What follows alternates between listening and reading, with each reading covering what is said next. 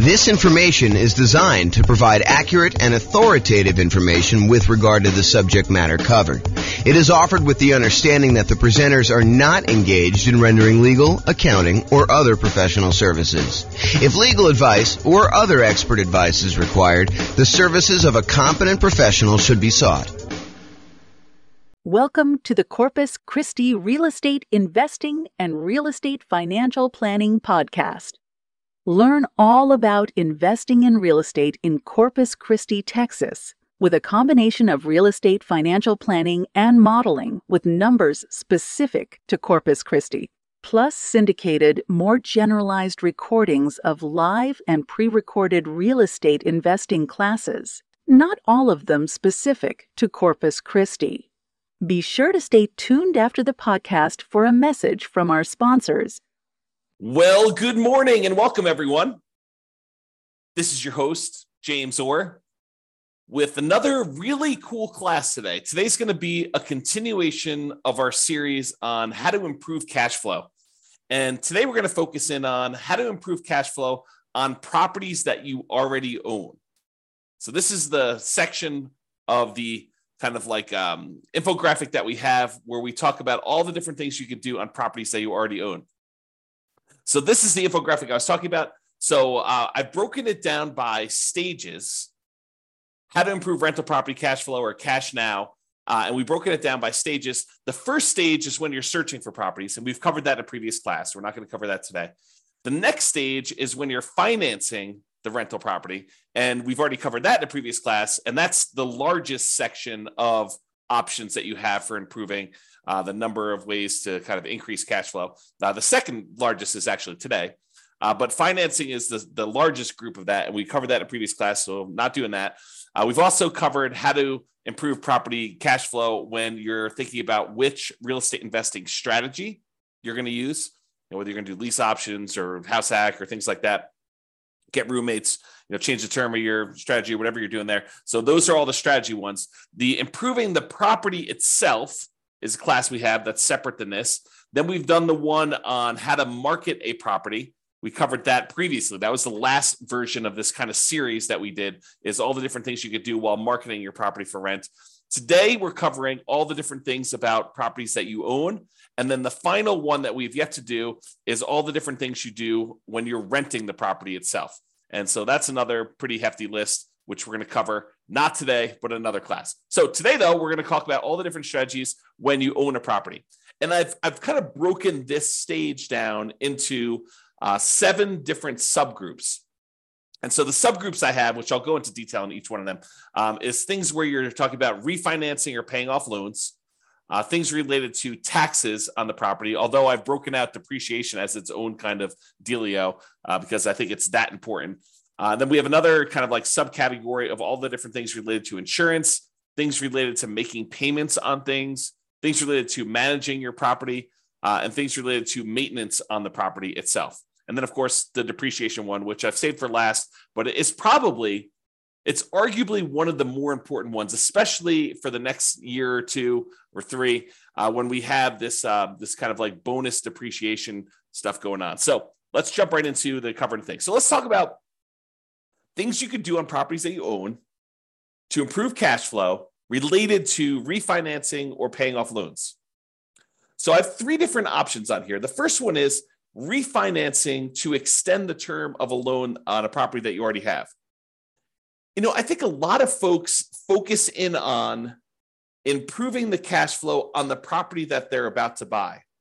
But sometimes it's about optimizing the properties you already own before you go buy the current property, because sometimes you kind of paint yourself into a corner where you can't do certain things after you buy the next property. So for example, from time to time, and I think that's going on right now, you are limited in the number of cash out refinances or even rate and term refinances, if I'm not mistaken, on properties that you own, if you own a certain number of properties already. So if you already own, let's say as an example, 10 properties, it might be really hard for you to do a cash out refinance on one of your other properties. You almost need to pay off a property first, get down below the threshold that the lender requires, which I think is 10, but go check with your lender to find out what the current rule is. And then you'll be able to do your cash out refinance. So you may want to apply these changes before you go acquire another property, which may or may not move you over the new limit or whatever the current limit is. And honestly, these limits can change. So you may think, hey, look, I'm good until I get to whatever it is, 6, because I'm doing these specific types of loans. And then once I get to 7, then I'll need to worry about that. But while you're in the process of doing this, the rules change on you. And now you have to be concerned when you get to 4. So realize you need to start thinking about this and planning for it in advance. So one of the things you could do in order to kind of improve cash flow, not just on the property you're buying, but your overall rental property cash flow picture, a more holistic view of everything, not just the one property that you're buying, because improving cash flow on your whole portfolio does help you overall, even if you're just optimizing for each one individually. Sometimes it makes sense to look back at stuff you've already done and improve on that before you move forward. Okay, so let's say you have a property and you've owned it for a while, you paid down on the property, and the property value has gone up considerably, and you owe a lot less on the property now than you did when you first got the loan. So the payment was much higher because you used to have a higher mortgage balance, you used to have a higher amount that you were borrowing, and so the payment was based on that higher amount over a 30-year period. Now, 15 years into the loan, the amount you owe is much, much less, such that if you go and you just do a rate and term refinance or extend the term of the loan, is another way of saying that, you're not actually going to pull any cash out. You're just saying, look, I owe $100,000 on this $400,000 property. When I initially got the loan, it was $200,000 on a $250,000 property, but now I only owe $100,000. Now I want to go to the lender and say, look, I want to take this $100,000 that I owe, and I want to extend it out to 30 years now, where I only have 15 years left to pay it off, as an example. Now I want to say, let's extend it out to 30 years, which would reduce the amount of your monthly payment considerably, which could improve your cash flow. And that could be the difference between you being financially independent or not. If you think about that, right? If you go and you just do your rate and term refi, it could get you an extra, I don't know, $300 or $400 or $500 a month. If you do this on multiple properties, maybe $1,000, $2,000, $3,000 a month, and that could push you over the edge of being financially independent.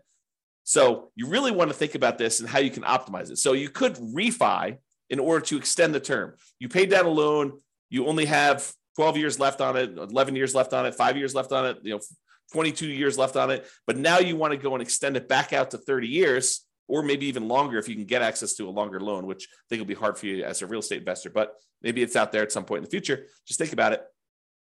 But you go ahead and extend this loan to go ahead and reduce your payment. So is my loan old enough where I would be able to refinance to extend the term? And in the future, sometime, if you're buying properties in a high interest rate environment and now interest rates are lower, you might also be able to get a better interest rate. The challenge we've had coming out of where we were in the past is interest rates have been really low for a long period of time. So that if you go and you try to do this strategy in the future when interest rates are higher than when you got the loan, it may not be as big of an advantage as if you could keep the rates the same, or if you could actually get a lower rate. So when you've acquired properties and your rates are really great, this may not be as great of a strategy. But if you're doing this when rates are high and your rates are now lower, this could be a doubly good strategy to lower the monthly payment. Okay, so that's refining to extend the term. The other one, which we've kind of hinted at, is refi to improve rate. Have rates dropped enough for me to be able to refinance and get a better interest rate? Even if you don't extend the term, even if you keep the term the same, but you go in there and you say, look, I want to go, I've got a 7% interest rate right now. I got this loan when rates were high. Now rates are back down to 5%. It might make sense for you to go look at refining in order to improve your interest rate, to improve cash flow on properties where the rates were high. Okay. And then the other option is sometimes it makes sense to pay off a loan completely. If you have the cash sitting on hand where you've got it invested in something else, maybe you take that money and you pay off the loan. Now realize if you pay off the interest rate if you pay off a loan, the return you're getting on your money is the interest rate of the loan. So if you've got a 3% loan and you pay off that mortgage, the return you're getting on the money that you used to pay off that mortgage is technically 3%. Now, sometimes it feels very differently. Sometimes it feels like, I'm freeing up $2,000 a month on a mortgage payment by only paying off $50,000 of loan that's remaining, because you paid down the loan so much, but your payment was based on 20 years ago when the payment was $2,000 a month. So realize that it can feel very differently, but technically the return you're getting is the interest rate of the mortgage itself, which may or may not be good. I mean, if you're at an 8% rate on your loan, then that may not be such a bad thing. If it's only 2 or 3%, I don't know. That's a little bit lower. You have to decide whether that's important to you. And for those of you that are thinking, hey, I don't have all this extra cash laying around. Well, some people, their strategy is to acquire more properties than they need, sell off some of the properties in order to pay off the other ones. So you may acquire, 1 or 2 properties a year for the next 10 years. And then at the end of the 10-year period, you take 3 or 4 or 5 or 6 of the properties that you acquired, you sell those, pay the capital gains tax, pay the depreciation recapture tax, pay the real estate commissions and the closing costs on it, so that you walk away net with your true net equity after all those expenses, and use those proceeds to then pay off loans on the 4 properties or 5 properties or 6 properties, however many you decided to keep. And that could actually improve cash flow, especially if the ones you're selling are equity rich, but not cash flow strong. If the cash flow, the return on equity from cash flow is actually not great on those, you could take those and you could actually significantly boost the properties that you end up paying off to really improve cash flow on those. So some people, that's their strategy. Their strategy is, look, I'm in a market where it's really hard to make properties cash flow. What I really need in order to be financially independent at the end, if I'm kind of like looking forward to when I'm going to be financially independent, what I really need at the end is I'm going to need some free and clear properties, because these properties financed are not the most amazing at cash flowing. So maybe you're acquiring a whole bunch of properties using kind of like buying properties, maybe below market even, as kind of rocket boosters to get really good returns, especially early on when the return on equity is so great, and then use that money to then pay off other properties at some point in the future. If you read the book Creating Wealth by Robert Allen, one of his chapters is about this strategy. And before you go run out there and buy it, his numbers are really old. It's a very dated book, and the math on them is not the most amazing. So, take it as you will. It's still worth reading, but just realize that, if you're thinking, oh, James recommended this, I'm going to go read it because, obviously the math's going to be really good and super clear, and the numbers are going to be, appropriate for today. They're not. Unless he's got a new version out that, to be fair, the version I'm reading is probably a 1990s version or something like that. It's on my shelf somewhere. Trying to see if I can see it. Yeah, it's down there in the corner if you can see it. But it's an older version that I have. So maybe he updated it. I don't know. If he has, definitely let me know. Okay. All right. So we talked about 3 options. Refi to extend the term, refi to improve the rate, and then pay off the loan completely might be an option where you can improve cash flow overall in your portfolio before you go buy something else. And the other reason to pay off a loan is sometimes some lenders may penalize you for having a certain number of loans. They may say, look, your interest rate is 1/4 point better or 1/8 of a point better for your first 4 loans. Once you get above 5, then we start hitting you with a small penalty on your interest rate. So if you pay off one of the loans, you may be able to get a better interest rate on the one you're getting to. Just kind of realize that may be a possibility. If it's not there now, it has been in the past, and it may come back. Okay. Let's talk about taxes. Kind of have 3 different options here about taxes. So number 1 is, can I correct incorrect information with the county assessor about the condition or characteristics of my property? If they're listing your property as in like super premium condition and it's a 5-bedroom, and you know that it's actually a 4-bedroom and the condition's more average than it is super premium, you could go to the tax assessor and say, look, my property is not what you're saying it is in the assessor. And because of that, you're using different comps, which means that you're saying that the property is worth more when it's really not. So my taxes should actually go down because it's only a 4-bedroom and it's only of average condition. It's not of this super premium condition. And some tax assessors may send someone out to inspect the property. Some may take your word on it. Some may say, yeah, that makes sense to me. Here's the permit that we pulled when we showed that it was only a 4-bedroom. Whatever it is that they need to do, but you may be able to get your taxes reduced, which by reducing your expenses on the property, that does improve cash flow, right? Income, all the income on the property minus all the expenses. So if we can improve taxes, we can improve our cash flow. If you have property taxes that go up, around here, we redo our taxes every 2 years. Your market may be different. Go find out from your local county tax assessor what the schedule is for redoing property tax assessment. Some redo assessments every time you sell a property. Some do it only every certain period of time.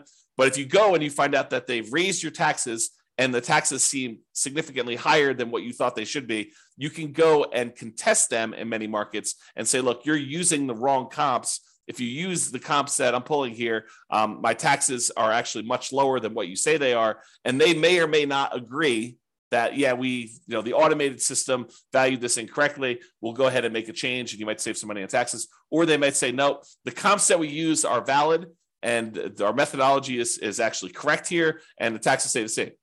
Maybe you get some improvement, maybe you don't. I don't think it's a universal automatically granted, but you might be able to go and contest your taxes with a tax increase and try to save your money. Now, if you can go save, $50 a month on 10 properties, starts adding up. Starts really improving your cash flow if you could do this. And also keeping the taxes legitimately where they should be and not a little bit higher than where they should be will help you keep your taxes low overall. So you don't want to let your taxes be high and then next year they're kind of increasing from that point. You want to keep them where they should be by using the right comps, and hopefully the next year they won't increase it using the bad comps again.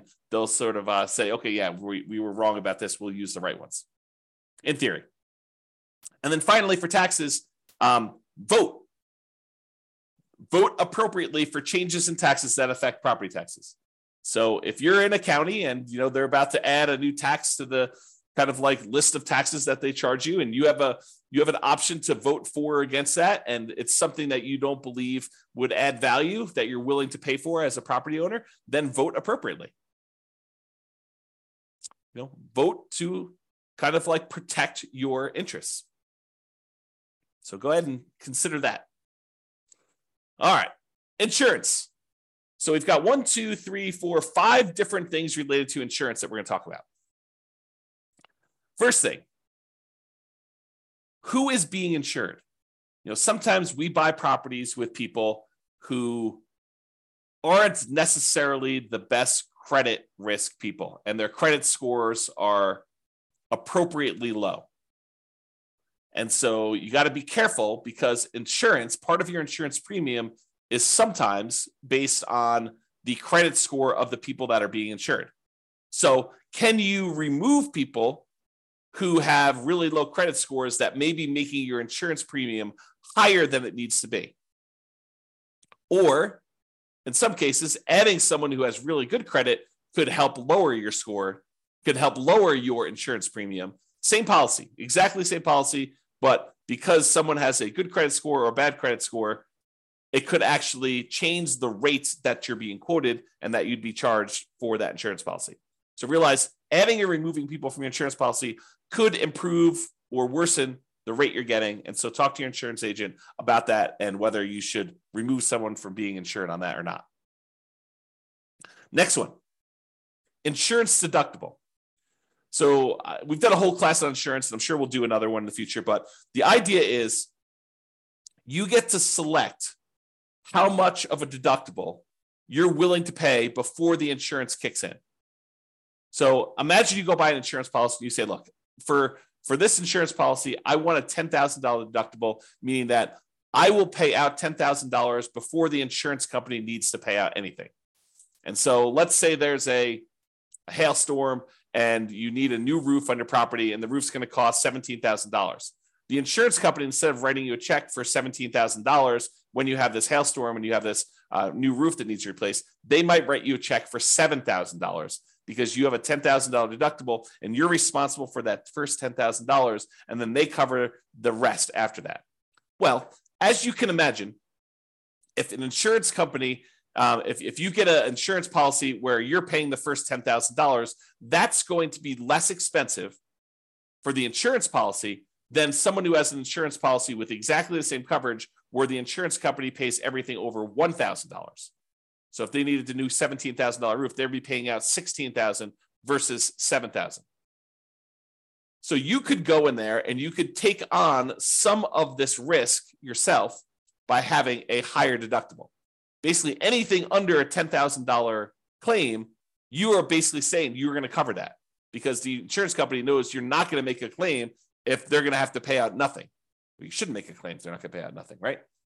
So realize you could adjust the deductible in order to change your insurance premium. Now realize this is putting you at a possible risk, and you need to weigh that risk and say, am I willing to take on that level of risk?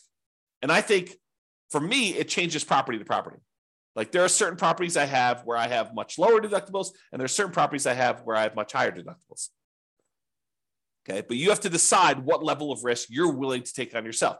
Can I raise my property insurance deductible, take on more of the property insurance risk personally, and have a lower monthly payment for insurance, knowing that if something were to happen, I'm actually going to have a pretty significant hit to my cash flow because I'm going to need to pay out that premium upfront, right? You may be trading an improved cash flow now instead of having this risky, I need to pay $10,000, which is a lot of $100 a month in order to get caught up to the $10,000, kind of like deductible that you need to pay in.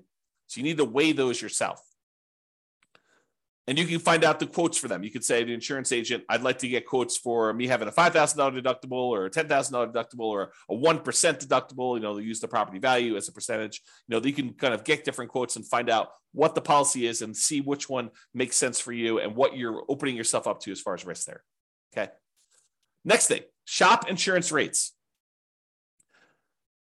Would it occur to you that sometimes an insurance company will price themselves very aggressively, very low, in order to acquire some business at one point in time, and then years later, they decide they want to move away from that particular type of business? And one of the ways that they signal that to the population is they start raising their rates to discourage people from using them. Is that possible that an insurance company could do that? So if you've had an insurance policy over time, even though you priced that out and it was super competitive 5 years ago, now 5 years later, the insurance rates may have gone up considerably such that it may not be competitive anymore. Or other people may be much more competitive. They're wanting the business where this other company is sort of just humming along saying, now we've established ourselves, we've got a big enough group of clients, we don't need to be pricing ourselves very aggressively anymore. So we're just going to have what normal rates are, but there may be one or two or three other companies that are very aggressively trying to acquire business. And for the same exact coverage, the rates could be cheaper for one company to another. Also, the quality of the company, their service, their kind of like reasonableness in claims, their speed to pay, their kind of like denial of claims versus the acceptance of claims ratio, like all of these things can come into play where you may be getting a cheaper rate, but they may deny you if you really have legitimate claims, and then you got to go fight with them, versus another company, they may actually have a higher rate, but they're willing to, kind of like honor your claims without fighting with you as much. Just realize that there are differences that you might be paying for that may be hard to see. Even with the exact same coverage, it may be hard for you to see kind of those different things. So shop around, compare insurance rates to make sure that your insurance premiums are competitive.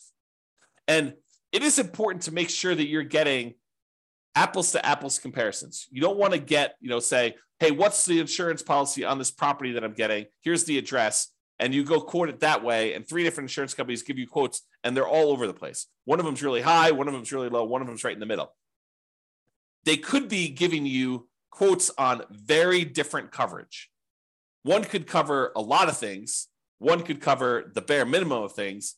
One could cover you up to certain limits that are much higher. One could cover you to certain limits which are much lower. One could have carve-outs or exclusions. So you got to really read these carefully, and it's very hard to compare. At least that's what I found when I used to do this. My wife does it now, so I don't do it anymore. Okay. All right, so insurance coverage. Can I evaluate the exact property insurance coverages to make sure you have an appropriate level of coverage? So by going in and reviewing your actual policy and saying, do I really need this amount of coverage?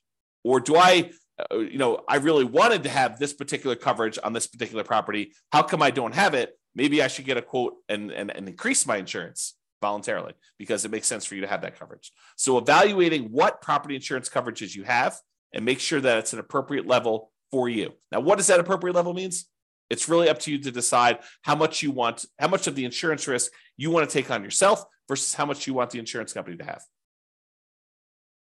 And then finally, insurance, but a totally different type of insurance. Before, we've been talking about property insurance, the landlord policy, mostly on properties that you own. Although if you're living in the property, it's owner-occupant policy, and then you want to tell them that you have roommates so you can make sure you get the right coverage there. But we've been talking about property owner coverage, property and casualty type of insurance. Now we're going to switch everything and talk about private mortgage insurance. Still insurance, but this is insurance that you buy when you put less than 20% down to protect the lender in case you default. And some of these private mortgage insurances, not FHA. FHA lasts forever unless you've got, there are some exceptions when FHA does not last forever. So you should probably still check with your lender. But most FHA policies are not going to have PMI that goes away. PMI lasts for the lifetime of the loan. But a lot of other insurance, a lot of other loans, conventional financing specifically, they will allow you to get rid of PMI once your loan to value drops below either 80% or 78%, depending on who you talk to and which lender you're talking about. So if you get below 80% loan to value, a lot of times you can call up the lender and say, I'd like to request that my private mortgage insurance be dropped because you have 20% of equity at this point, 20% cushion of equity to protect you. Sometimes they'll make you pay for an appraisal. Sometimes they'll do a kind of like desktop market analysis to see if they believe that's true. Sometimes they might ask for a broker's opinion of price. But they will oftentimes check to make sure that's true, unless they're using the original loan value, the original property value when you purchased it, and you paid down the loan now below 20% equity, 80% loan to value. Then a lot of times they will automatically just exclude it from there without having to do an appraisal. But if you had a $250 a month PMI payment, which I don't think is out of the ordinary, especially for nomads, and now you can have that removed, that will boost cash flow by $250 a month, which can be significant. You do that on 3 or 4 properties over, kind of a 5 or 10 year period. I don't know, that could be pretty significant improvement to cash flow. All right, let's talk about making payments. And I don't think this really applies to mortgages specifically, although you'll find out from your lender, maybe they will do something with this, but sometimes you can get a discount for auto pay. I've seen occasionally like a utilities company where they say, look, if you're on auto pay, we waive the $3 a month manual billing charge where they send you a bill. If we don't have to send you that, if we do it via email, then we will waive the $3 a month kind of like billing charge, and you can have a little bit less. This is not going to be a $100 a month type of savings, but if you have enough of them, it could add up a little bit. So can you sign up for auto pay on utilities or things like that to avoid a per bill fee charged by the utility providers or whoever the person doing the billing is? And then secondly, sometimes you can get a discount for early payments. For example, some HOAs will say, look, it's $600 a year if you pay quarterly, or if you paid all up front in advance, we do $550. And so you could save a little bit of money by getting a discount for paying things like HOA, or maybe your insurance will allow you to get a small discount if you pay all up front for the year in advance versus paying monthly. So realize that may be a possibility as well. All right, let's talk about property management. I'm going to give you 2 conflicting ideas right now because sometimes one's better and sometimes the other's better. So for example, you could self-manage the property, save the fee that you were paying for a professional property manager. You just have to keep up with the latest laws and the best practices and compliance issues and do the property management yourself. And some people on the recording listening to this, we're going to say, yeah, of course. I mean, that's easy. I'll just go ahead and do this. Why would someone pay a professional property manager when it's so easy to manage your properties? You just, you make a couple phone calls, when you have to turn the property over, it's not that bad. But then most of the time, these things are on autopilot and I have very little things I need to do with the properties. They're almost like self-managing. Some people will say that. And then some people say, I never want to talk to a tenant. I'm an introvert. I have zero desire to keep up with all of these latest laws. I mean, who can keep track of all this stuff? Fair housing. I mean, that seems like it changes every other day. And, what are the best practices for managing my property? Starting, 15 days ahead of time, wait for the property to be vacant before I market it, starting 60 days ahead of time, what should I be doing for this? And, how do you keep up with all the changes for the leasing laws? And, how do you do all this stuff? And, can I commingle funds? And do I need to have a separate trust account and all that other stuff? I'm just going to go hire a professional property manager. They'll do it. I'm going to find a person who's really, really good, and they'll be able to go and do that. And I'm too embarrassed to go ahead and raise rents every year. A professional property manager will be able to do that for me. And so overall, I think the property management fee is going to be covered by the fact that they're probably going to increase rents when I wouldn't otherwise do it. And I think both of those are probably valid arguments. There's people that are like self-manage, Why pay a property manager for something that's so easy to do that I could do it myself and I will be able to improve my cash flow by doing self-management? And other people are like, I'm going to have a tenant in there and I'm not going to raise rents over a decade or 15 years. And so I'm going to be way below market rent. It's better for me to pay a property manager who's going to keep up with the latest rents, make sure I stay out of trouble, kind of buffer me from having some, kind of law and compliance risk of making a mistake with fair housing, or, I'm doing something wrong, or I'm commingling funds, or I don't have a trust account, or all these other things that I could make sound very, very complicated. But, the people that are managing it themselves, they're like, yeah, it's a non-issue. So you have to decide which one of these makes sense to you. And I think that both of them could be right for different people. If you're wondering what I do, for many, many years, I self-managed. For many years, I self-managed with the help of a property manager. So I had a property manager doing some things, and then I've completely switched over now where I don't manage any of my properties myself. It's all professionally property managed. So that's what James does, in case you're wondering. Speaking of property managers, you do need to manage the manager. That's another tip on here. So can I review my property management statements carefully for mistakes? Property managers are human. They make mistakes. Sometimes a lot, depending on who it is and their policies and kind of like their team and who's doing stuff and how much turnover they have and a whole bunch of other factors that go into that. But sometimes property managers make a lot of mistakes. And so you sometimes need to stay on top of them. Well, you always need to stay on top of your property manager, but sometimes you need to do it more so than others. And that could actually save you. I mean, if you have a wrong bill and they accidentally charge you $1,000 for something that you didn't need to pay, or it was really a $4,000 bill instead of a $5,000 bill, and you don't catch that, that's almost $100 a month. That's pretty significant for cash flow. So take that into account. And then related to that, insist on best practices. Can I insist that my property manager utilize the best practices? Marketing early, way before the property is vacant. Raising rents with each lease renewal. Not just saying, hey, we got $2,000 a month last time, we'll get $2,000 a month this time. Making sure that they do rent comps and push the price if they're starting early. Can you insist that they have the best practices? Now, as a practical thing, you could try to do this, but as a practical thing, if they're managing 1,000 units and you've got one rental and you want them to change their policy and do something different just for you, do you think that that's likely? I will tell you from experience, it probably isn't likely unless it's something that is very reasonable and very easy to do.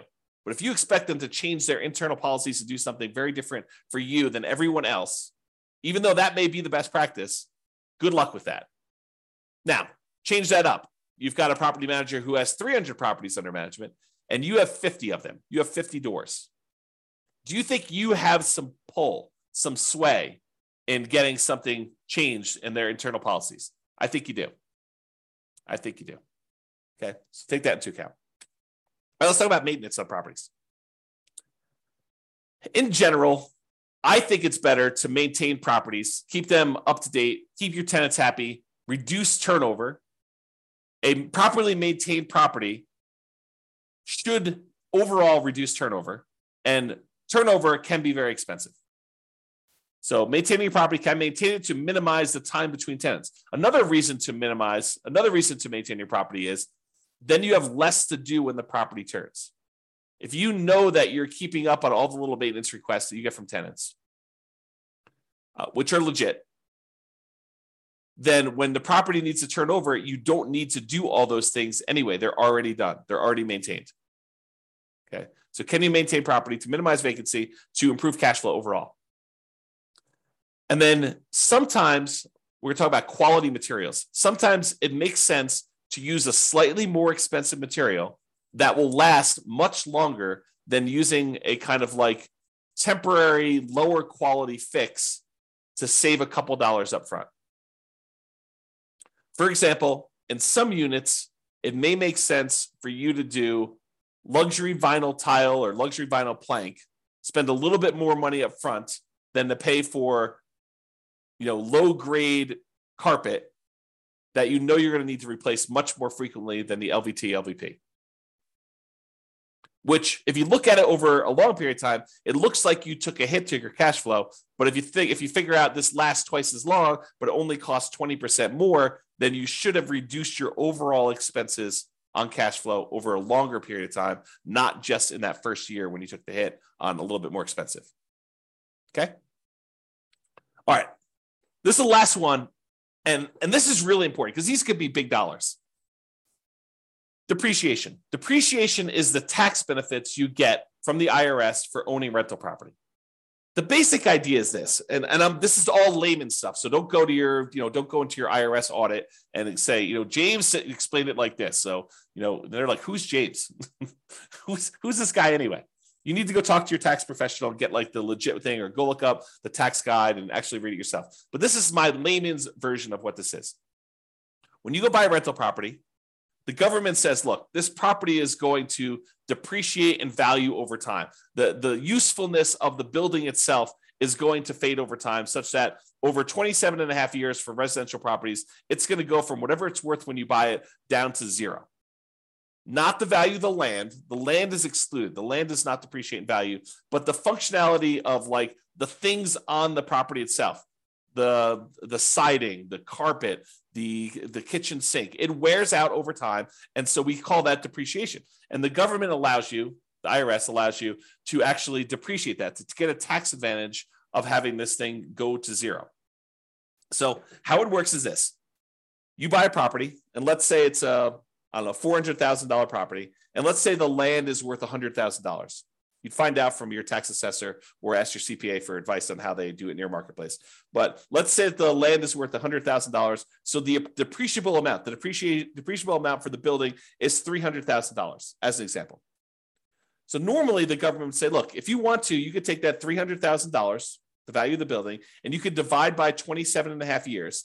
And then on your taxes, you could offset income you have by that amount each year. So on a $300,000 property, let me go ahead and pull up a calculator here, and I'll do a little bit of math for you.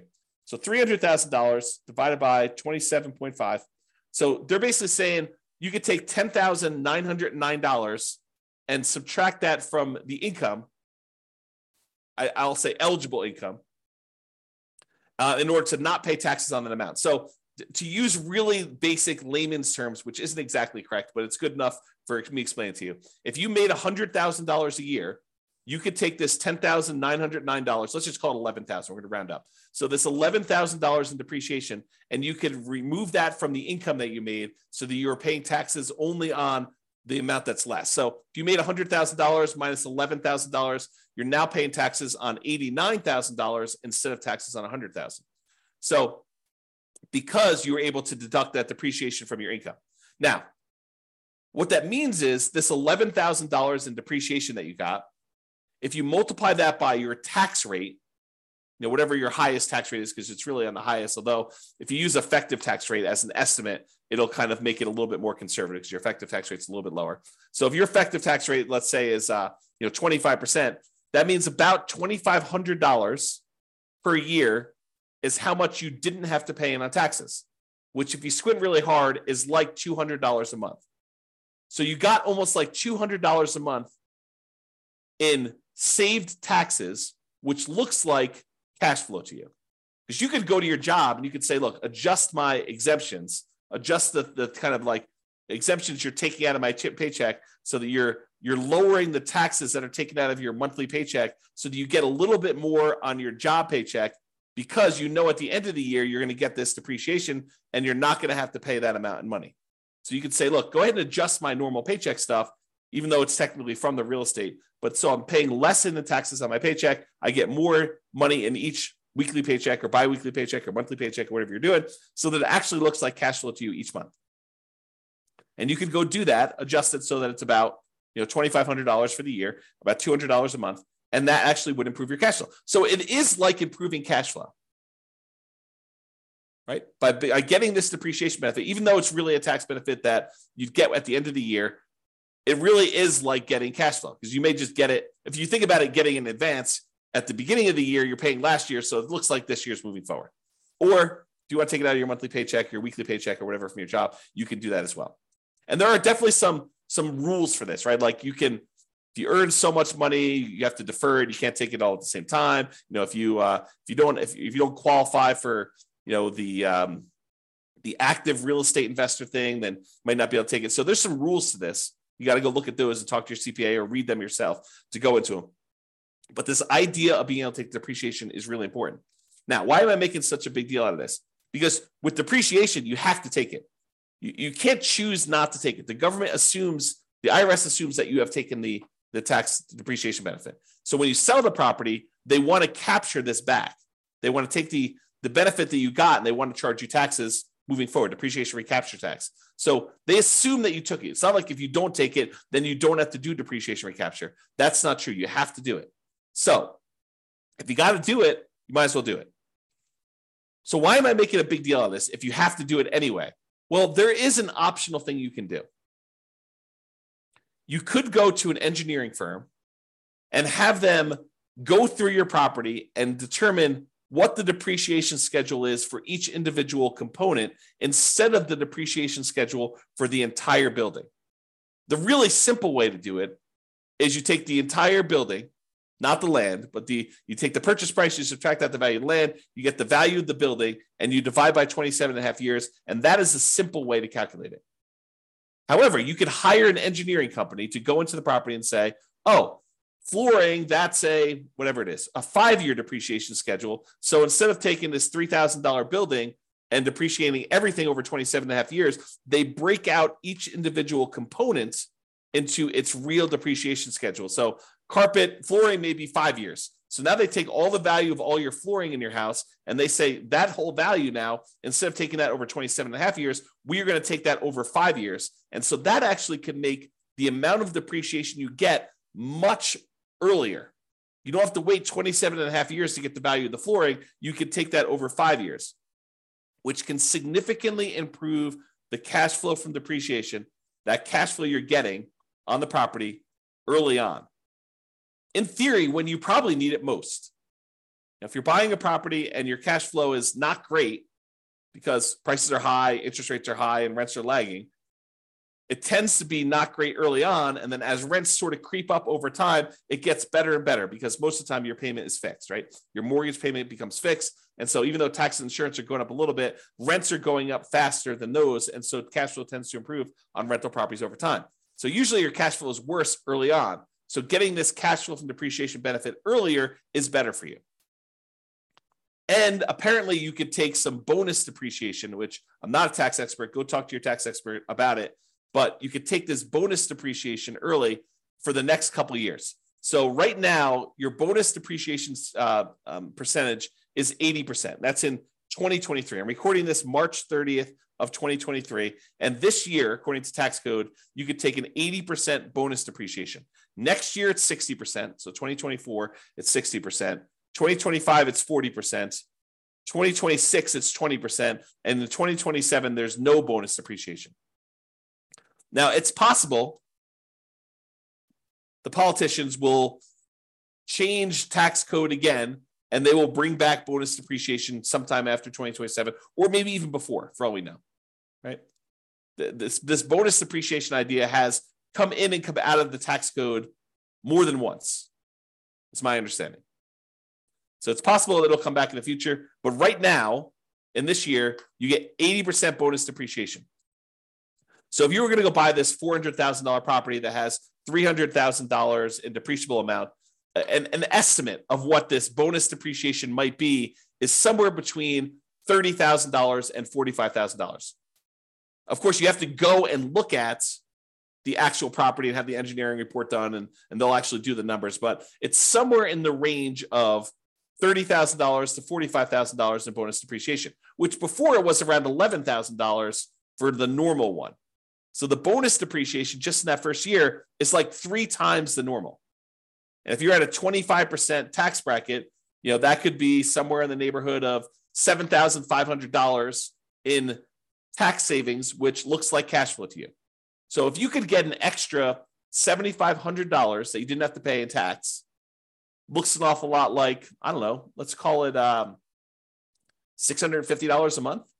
If you could offset $650 a month or add $650 a month in extra cash flow from depreciation to your property from this bonus depreciation year one, would that help you offset some negative cash flow? Or would that help offset some really low positive cash flow with pretty significant positive cash flow? I think yes. And that's on the low end, right? That's like the low end of the bonus depreciation. If you wait to do this till next year, where you buy a property next year, you only get 60%. So that's about $24,000 to $36,000. You take 25% of that, and it's like $500 a month. So it doesn't go away, but it becomes less effective if you're not buying properties this year. Now, in addition to that, you get this bonus depreciation all up front, but you also take the things like the carpet or the flooring rather, and the appliances and the cabinets and all that other stuff, and you kind of force that into a more compressed time period. You get additional depreciation over the next 5 years because that you've moved up. Now, realize this is not creating nothing out of thin air. You were going to get this depreciation benefit no matter what. What we've decided to do with this bonus depreciation and kind of like doing the components or the segmenting of different things into different time periods is you've moved the whole depreciation stuff up. You've time warped and moved the depreciation you were getting from being over 27 and a half years to now a lot of it gets focused in the first year and a little bit more gets focused in the years 1 through 5. But then the amount you get years 6 through 27 and a half is lower. So you're not generating anything magical. This is not like, poof, we've generated something that's out of thin air. We've just taken some of it and we've moved it all forward when, in theory, you probably need it more with negative cash flow on properties. And again, this is not something that you get for free. When you sell the property, they have depreciation recapture. Now, let's just very briefly talk about this depreciation recapture so that you don't get scared by it. Depreciation recapture is they're going to take the amount of depreciation you took on the property and they're going to multiply it by a tax rate. The max is 25% from what I understand, but the amount is really the amount of your tax rate. So if you're being taxed at less than 25%, they'll use that number. If you're being taxed at more than 25%, they will tax you at 25%. Now, you can delay or defer paying those depreciation recapture taxes, move them onto the next property that you're buying by doing a 1031 exchange. So you pay about $1,000. It could be a little bit more, it could be a little less, but you pay about $1,000 and you defer having to pay this depreciation recapture tax and any capital gains tax on the property that you're selling, and you move it down the line. And additionally, if you own this property long enough and you eventually die while owning the property, it gets passed on to your heirs, and the amounts that you have for depreciation, it goes away and it gets stepped up. You have stepped up basis. Okay. So realize that this is not like a real issue. If you have the depreciation recapture, when you go to sell a property, you just pay the tax as part of your proceeds and you'd move on. It's not a big deal. And you got the benefit early on. It's almost like, I don't want to say this, but it's almost like a loan from the government where they're giving you money now only to say you're going to have to pay this later by owning this rental property. Okay. So we talked about this bonus depreciation. If you buy a property this year, you get between approximately on a $400,000 property, it's going to be somewhere around the $30,000 to $40,000 gross depreciation benefit. Okay. And over the next 5 years, you'll get between $30,000 and $45,000 more. So you have to divide that number by 5, and then you have to multiply by your tax rate to get an estimate. So if you take like the total amount you're getting like in year one, you might be getting somewhere around $36,000 to somewhere around $54,000 in that first year. If you multiply that by your 25% tax rate, just to give you an idea of like what we're talking about, on the low end, it's probably around $9,000. On the high end, it's probably around $13,700. So somewhere around $800 to $1,000, maybe a little bit more per month in extra cash flow. Is that significant?